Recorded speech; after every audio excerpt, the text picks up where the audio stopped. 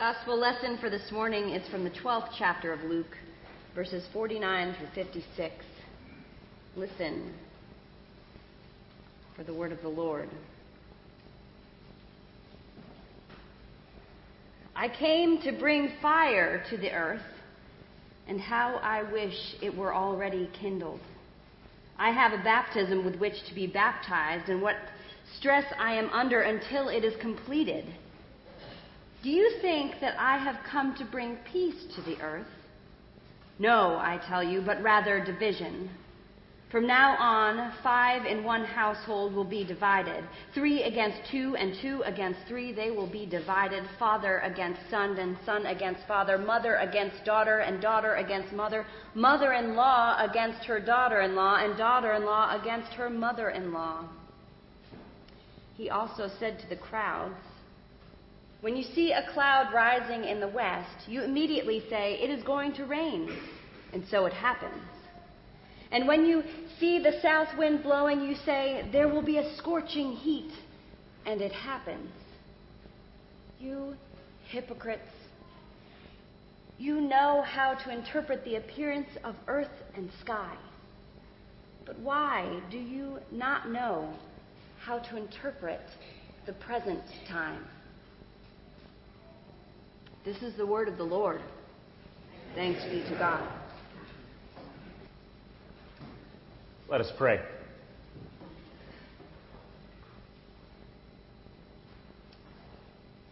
On you, O Christ, the solid rock, we stand. And we stand ready to listen, to hear what you will for us through Christ. And we pray that the meditations of our hearts and the words of my mouth would indeed be pleasing to you as you redeem us in this difficult age. Amen. It's jarring, right? Given the state of the world, this passage from Luke challenges some basic assumptions of how we want to understand Jesus and his message. With daily accounts of violence, animosity, and distrust coming to us every day, we come here longing for peace. But here in Luke, Jesus predicts a long division, hastened even by himself, between households, among families of the world. As we carry in worship and in life our many anxieties and concerns, we prefer a martley-like Jesus who encourages us not to worry about a thing. But here we find a blurry-faced Jesus who, instead of longing for the good old days, is stressed out as he longs for the days that will come. And lastly, with our weather patterns stuck in stifling misery, we yearn for a scripture that soothes and cools like a calming breeze, like a balm in Gilead. But in Luke, Jesus promises to come to us as a blazing fire, and he speaks of scorching heat carried by southerly winds. For worship today, we had every opportunity to skip this heated text assigned by the lectionary calendar. After all, in our tradition, the lectionary is a guide for preachers and churches, not a mandate. So we could have easily gone with something a bit more cool and more palatable. But this given text is a good match for the times. This given text names for us that which is a given for us. That is, brutal heat, long-running and simmering divisions, and of course, lingering stress. As Larry Hayward has so often taught us, we are drawn to Scripture not only because it names what is possible in the realm of heaven, but because it also describes what is real here on earth And if Jesus was speaking of our future when he said those words so long ago, he did a great job of predicting what life would be like in August 2016 here in the nation's capital. Therefore, even though what Jesus says is jarring, in a sense, his words are not all that surprising. They tell us a reality that we already should know and do know quite well. So then why should we listen? Why were these words and are these words given to us when they describe for us that which is a given? I think it's because we need the signs. The next time you're in the car, I want you to look for that roadside sign that says, "No turn on red when pedestrians are present." That sign has always bothered me. Do we really need to be instructed not to plow our steel-framed cars into the frail human flesh of people walking across the crosswalk or preparing to do so? I mean, what would happen if we didn't have the sign? I'm sorry, ma'am, I totally blanked out there. I completely forgot that I'm not supposed to hit you when you walk across the street. If only there were a sign to remind me of that. It's truly amazing how often we need to be told that which we already know is a given. Caution, McDonald's warns us. The contents of your coffee cup are, newsflash, very hot. This practice finds its way into everyday speech as well. How many times have you heard somebody begin a sentence by saying, "To be honest," or "Let me be candid here," and do we need such a preface? Oh, okay, so now you're being honest and candid with me. Whereas everything up to this point has been a bundle of lies and deception to distract me from all truth and reality, now I can listen to what you have to say. And then there's this verbal gem where someone says, "It goes without saying." I unleashed this on someone this week and followed it by doing the very thing that every person does who begins a sentence in this way. That is, I said the very thing that I so forcefully had asserted needed not to be said. Why are there so many of these seemingly unnecessary signs or ways of speaking that draw our attention to what we should already expect or know as a given? To be honest, I have an idea. Let me be candid here, because it goes without saying that we live in a world where too many people in cars hit pedestrians, or too many customers sue businesses that dare to serve hot coffee in a world featuring gravity. A world where it is hard to believe that what the person is saying might actually be the honest-to-goodness truth, spoken with authenticity and candor. Where the preponderance of perspectives and realities leaves us unsure of what should actually go without saying. Our signs and our ways of speaking are not the problem. It's our collective need for them. We need these devices because we struggle to pay attention to or act in light of that which is or should be known as a given. I think this is why Jesus condemned the crowds and called them hypocrites. They were able to interpret the presence of clouds in the sky to mean rain, or the shift of southerly winds to predict heat, but they couldn't interpret their present circumstances as the very signs pointing to the fulfillment of a cleansing and cooling baptism that Jesus sought for himself and for the world. For Jesus, the heat, metaphorical or real, and the divisions of his time were real. And we're meant to be understood as authentically connected to, and not separate from, the fulfillment of his ministry on earth. They were like roadside signs directing traffic to the world that is to come, the world that he wishes and wills into being, a world submerged in and risen from the waters of baptism.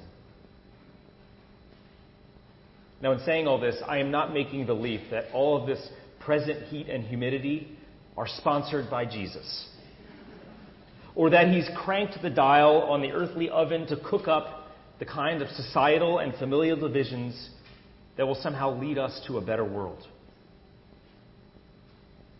But maybe, as we live and move in this heat and in our divisions and in our stress, we're missing something that should be obvious to us, but isn't. Missing the idea that these givens of our world are not separated from the fulfillment of what Christ wishes for the world, but that they are very much connected with that fulfillment, perhaps even signals of it, calling us to pay attention and participate in the new life. These hard and difficult givens that we know too well might signify not Christ's absence, but his presence and movement in the midst of them. I wonder how many of you saw the opening ceremonies to the Olympics in Brazil a week or so ago. In between the commercials, the Brazilians endeavored to tell something of their story as a nation and as a people. And they started, interestingly, not with themselves, but with the beginning of life itself. It was a carnival-like rendering of the opening pages of Genesis, of creation emerging in stages, leading eventually to the first steps of humankind. Eventually, though, the story took a darker turn as it visually narrated the divisions brought about by colonialism and slavery. Soon after, the dancers of the show moved in such a way to acknowledge the deep conflicts that continue to run through Brazilian society. Divisions of class and race and economics. It was remarkable that Brazil would name and acknowledge before all the world the conflicts and the divisions that for them are a given, but that which they very easily could have ignored or glossed over in order to provide a show that was more palatable. And in naming those difficult givens, they were able to attend to and move toward a new way of living, not only for themselves, but for their world. The host nation kept with the tradition of having each visiting country parade into the stadium behind their flag bearer, each team wearing their unique uniforms, setting them apart from one another. But once they gathered in the center, unlike previous Olympics, the athletes were not asked to stay within the boundaries assigned to their team, but were invited to mingle, to blend all of their flags and colors such that divisions became something else, a beautifully mingled differentiation. Brazil, for all of its present troubles, in a symbolic way, was able to live into the world that can be by being honest and attentive to the world that is. This is what Jesus seems to be urging his disciples and the crowds around him. Pay attention to and be honest about the world with all of its difficult givens, but not only with the eyes of lamentation, the eyes of expectation.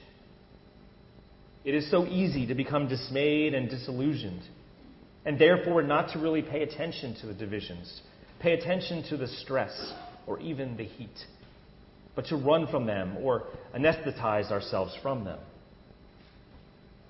But by not being attentive, of not taking at face value what is real, we may not be able to live and move or drive in a way that gets us to where we are meant to go, in a way that is safe and life-giving for others and those who are most vulnerable in life's treacherous intersections. Division is a part of faith.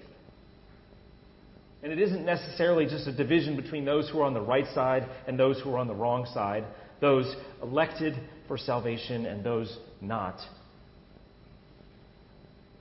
It's the reason why we have so many different Christian denominations, all worshiping the same Lord, but doing so with a dizzying array of differences in terms of belief, structure, and practice.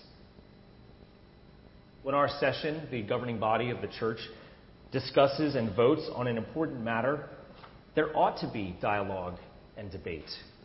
The votes shouldn't always be unanimous.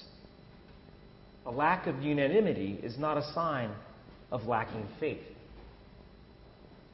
And it should go without saying that having faith means having a point of view.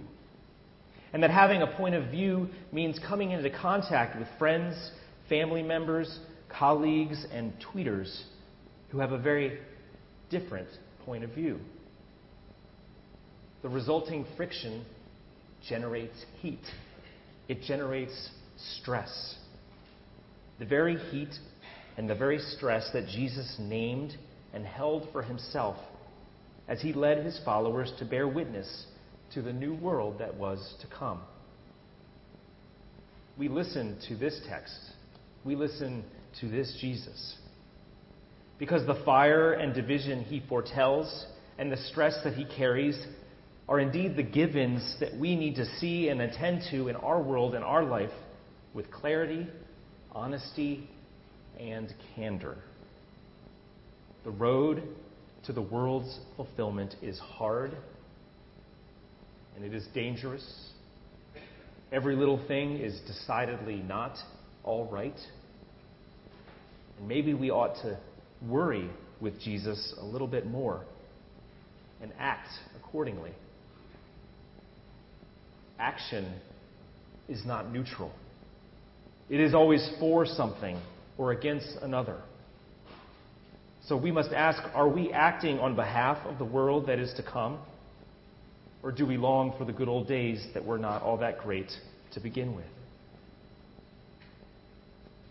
We will now gather at this table. And indeed, where east meets west, where north meets south, we enter as a people divided by our flags and are transformed here into a cornucopia of color and festival delight.